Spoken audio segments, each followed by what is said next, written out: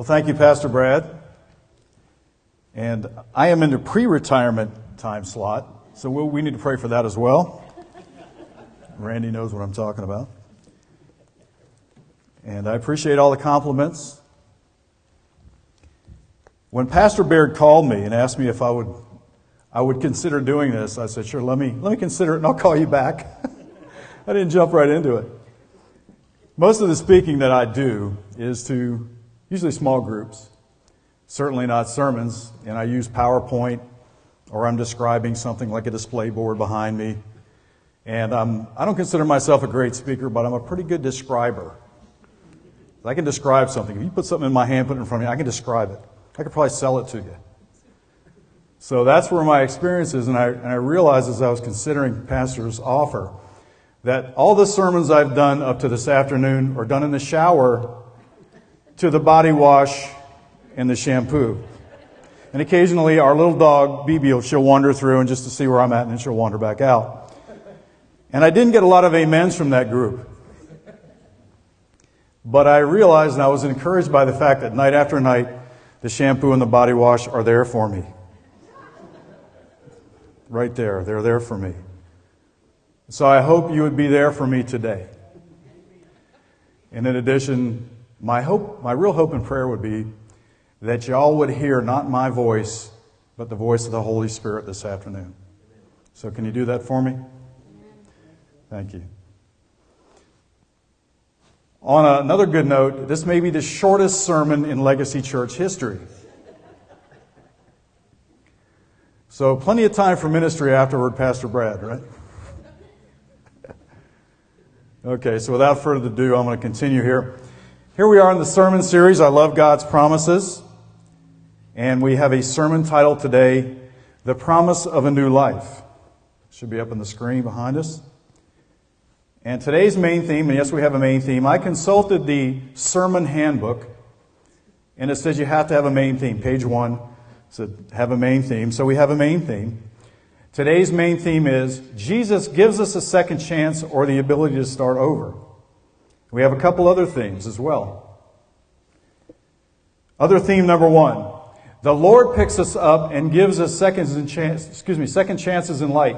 We all blow it, and all means all. My lovely wife Beverly would tell you I've blown it a time or two in our marriage, probably at least 2. We all blow it, but redemption means we get another chance to do it right. Other theme 2. Jesus doesn't let us wallow in our sins, but empowers us to prevail over our sins. Now, even apart from Christianity, the concept of personal redemption is popular in our culture. For example, we see it in movies. Has anyone here seen the old movie Rocky except Charlotte Lanning, who I know has not seen it, and I believe steadfastly refuses to see the movie Rocky, although I'm going to try to beat her over the head with it from now until eternity to see it. Let me see the old movie Rocky. Okay, there's Rocky. A down-and-out former boxer now working as a leg breaker or enforcer for a loan shark gets the chance of a lifetime to fight the heavyweight champion. Yo, Adrian. You remember that? Or how about more recently, the movie Gladiator? Anybody see the movie Gladiator? All right. Quite a few more. A former Roman army general, through a series of bad circumstances, becomes a slave. But then in the gladiatory arena, becomes more powerful than the emperor himself. My name is Gladiator. You remember that from the movie? So the concept of redemption is in our culture. It's in TV, it's in, of course, movies, it's in books, it's in sports. It's all over the place. And what about the ultimate redemptions, and I'm going to put an S on that,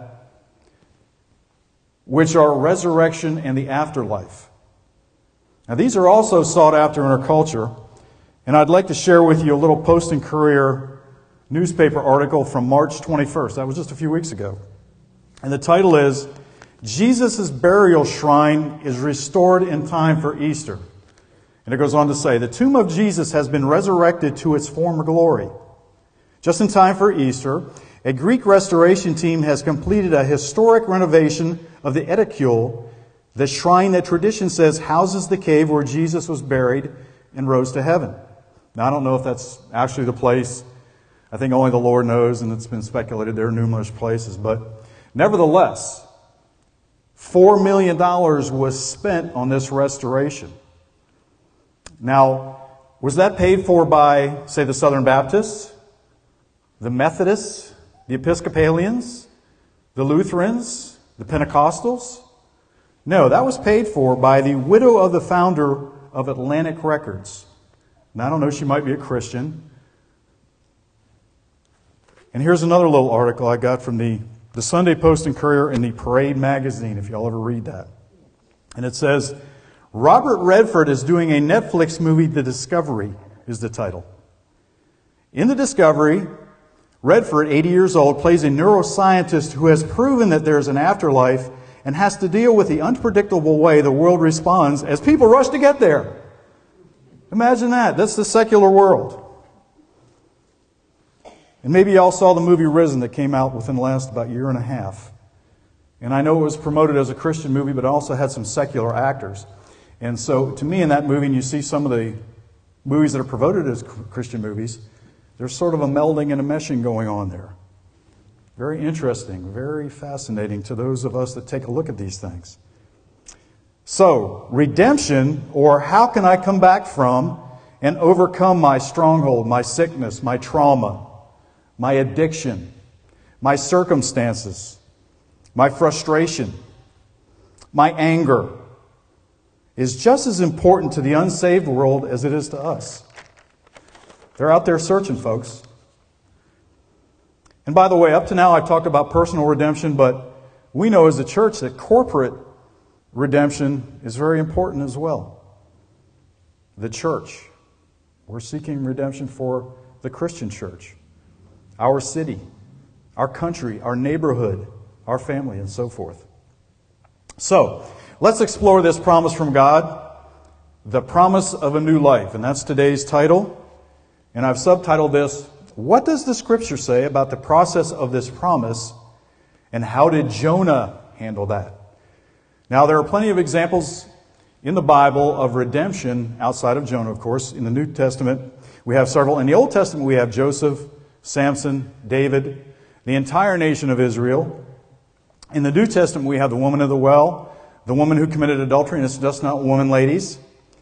We have the Apostle Peter, famous example, the story of the prodigal son, etc. But before we take a look at Jonah, here are 3 important precepts that are true about true redemption. Precept number 1, and I like that word, that's a pastor word. I'm going to say it a lot, precept, precept, precept. Precept number 1, God is the source of life, redemption, and resurrection. John 11:25 says, I am the resurrection and the life. And I'm going to pick that up. That's in the middle of the quote. I am the resurrection and the life. He who believes in me, though he may die, he shall live. Precept number 2. God is the source of life, redemption, and resurrection now. Have you ever seen lawyer Arthur Anastopoulos, attorney-lawyer commercials on television? He says, call me now. Now. So God is your source now. Help you remember that. John 10:10. The thief does not come except to steal and to kill and to destroy. I have come, that's Jesus speaking, that they may have life and they have it more abundantly. Precept number 3. God is the source of your life plan no matter where on the timeline of life you are. And I found an obscure little verse. You might have heard of it. Jeremiah 29:11. For I know the thoughts I think toward you, says the Lord. Thoughts of peace and not of evil, to give you a future and a hope. And I should have put this in the small print, but I've made it big. When you receive and obey. We're going to call that R and O. Receive and obey. All those precepts are wonderful. Precepts are great. But if we don't put them into practice, if we don't receive them, and we don't obey, we don't go with what the Lord wants us to do or asks us to do or suggests we do, not very much value there. So if somebody calls you this week and they say, hey, how you doing? And they text you and say, what's going on? What's happening? You say, I'm just taking a little R&O. And say, R&O, don't you mean R&O? R&R, and you're going to say, no, R&O, receive and obey. Then you can kind of use this as a witnessing tool, taking a little R&O. So, how did the process go with Jonah?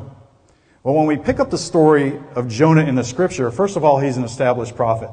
And it says so right in his business card. He's got a business card that says, Jonah, prophet of God, right there. And he keeps it in his coat pocket in the top front pocket.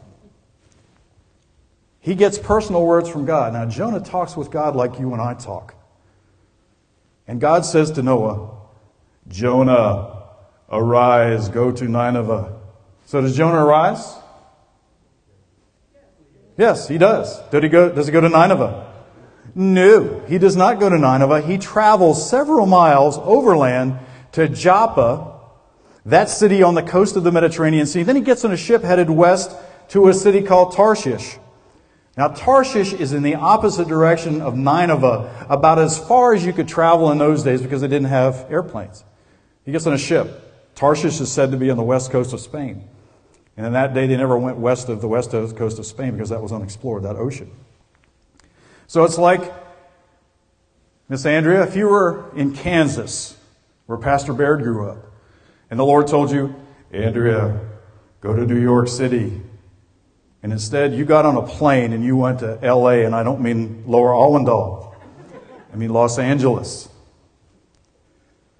So in fact, Jonah is so confident and so comfortable that he's escaped God, he decides to go down to the bottom of the ship and take a nap. This is a prophet, got it on his business card. But this is when God, who certainly knows where Jonah is, and he knows where we all are, decides to give Jonah a wake-up call in the form of a massive storm. You know the story. The captain and the crew of the ship are going crazy. They're terrorized by this storm. They're trying to look for reasons why this is happening. And finally realize, that Jonah guy, he's running from something. There's something different about him. Let's go get him and see what's going on. So they go to the bottom of the ship. They pull his business card out of his jacket pocket and said, see, there it is, prophet of the living God. We know he's the reason. And they end up tossing him overboard into the open sea. So at this point, now y'all tell me, is running from God going well from Jonah? No, it's not. And this brings me to 5 important points about redemption. And I'm sorry, I did not put these on the slide. For those of you who are taking notes, you'll just have to listen close and write fast. Point number 1. In the process of redemption, God knows where you are. Where is Jonah now? He's treading water in the open ocean. If you were going to make a bucket list of the 3 or 4 worst places on the face of the earth you never want to be at any time ever, treading water in the open ocean would be one of them. In the U.S. Navy, when I was in boot camp, in order to move on through boot camp, you had to be able to tread water in a swimming pool for 5 minutes. Anybody ever tread water for 5 minutes? Some of you?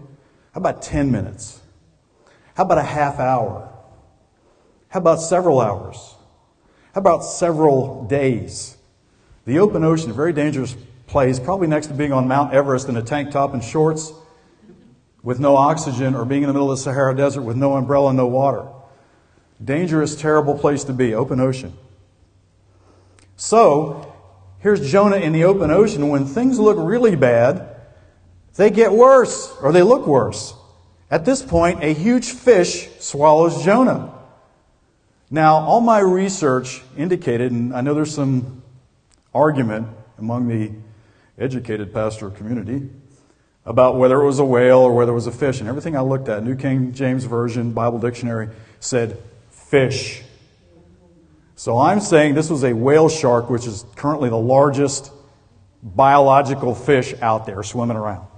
It's a whale shark. I'm going to call it a whale shark. You can be a whale for you. You can call it a killer whale if you want, or a blue whale. I don't care. But I'm going to say it was a fish. So point number 2. If you choose to disobey, things may look and become progressively worse. Shocker, huh? Sometimes God sponsors these events, and sometimes He allows this to happen to get your attention. Because at this moment, Jonah is, next slide, please. Hello, slide person. There you go. Jonah is fish food. at this moment. Now, some of you may be sitting there thinking, I'm no better than fish food now. I've had trauma, I've had wounds, I've had events happen in my life. Whatever it might be, I'm sick, I've got this condition or that thing going on. You may think you're no better than fish food. But hang on, there's hope. So let's go back to our hero Jonah.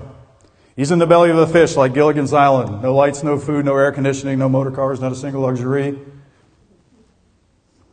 What does Jonah do at this point? What can he do? Well, he prays. Jonah chapter 2, verse 1. Then Jonah prayed to the Lord his God from the fish's belly. So that brings me to point number 3.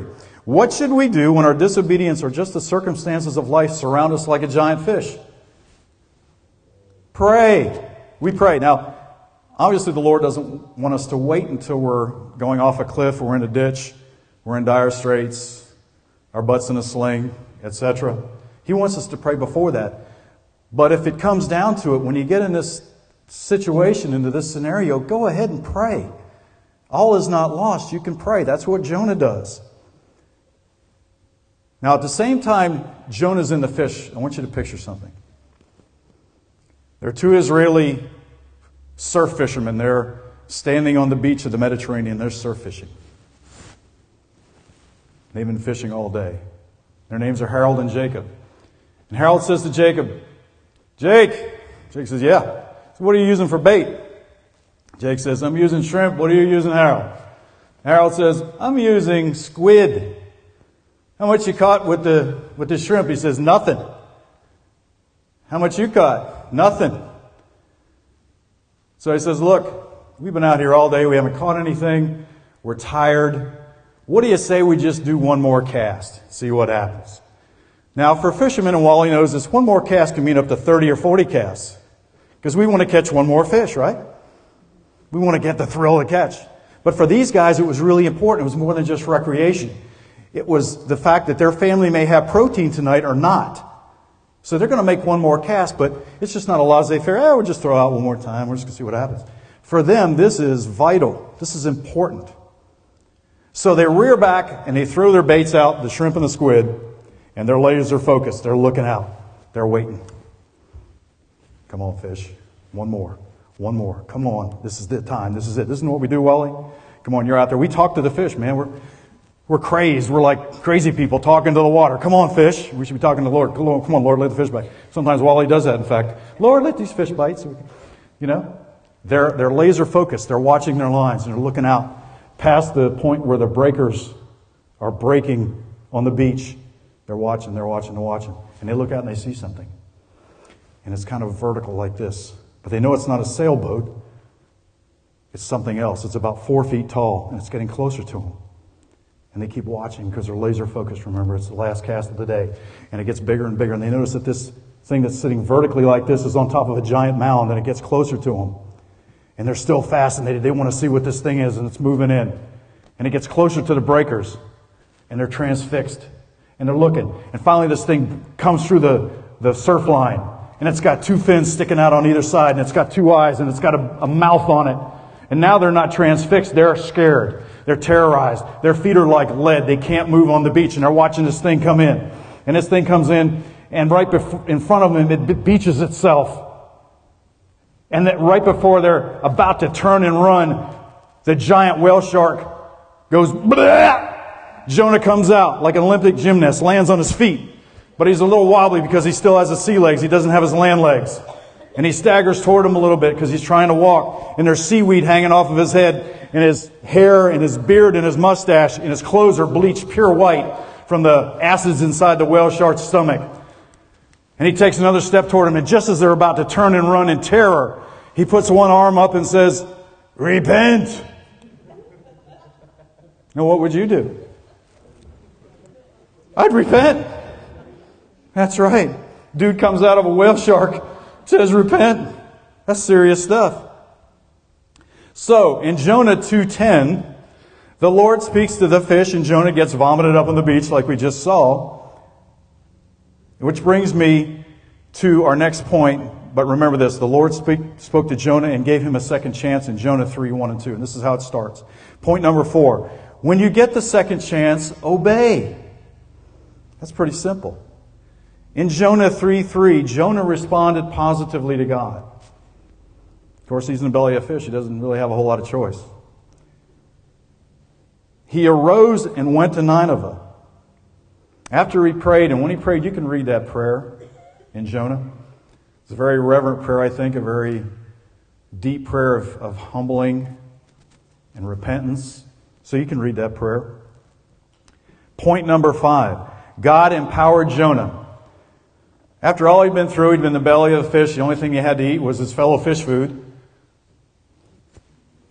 He was able to walk to Nineveh in 3 days. Now, currently, the closest sea to the ancient city of Nineveh, and yes, it still exists, it's a city of ruins now. The current sea to Nineveh is 300 miles. It's the Caspian Sea. The Mediterranean, where I think it's likely that all this occurred, is over 400 miles from Nineveh.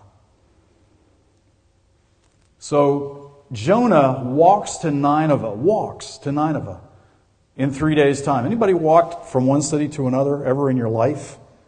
How about from like Monk's Corner to Somerville? How long does that take? Jonah makes it from the beach to Nineveh in 3 days. God empowered Jonah. He'd had no food, been in the belly of a whale, white with seaweed hanging off of him. 3 days. Amazing things happen. And of course, Jonah had his own issues after this. And you can read about it at the end of the book of Jonah. In fact, he had so many issues, God had chastised him. You can read about the tree and the worm and so forth. And God dealt with him again.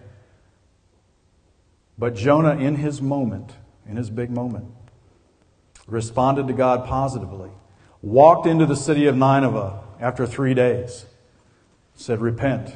And 120,000 people. It's probably at least as big as the city of Charleston downtown, wouldn't y'all say? 120,000 people? 120,000 people repented and were saved. So my message is amazing things happen personally and corporately when we pray, repent, and obey. We will see the promise of a new life.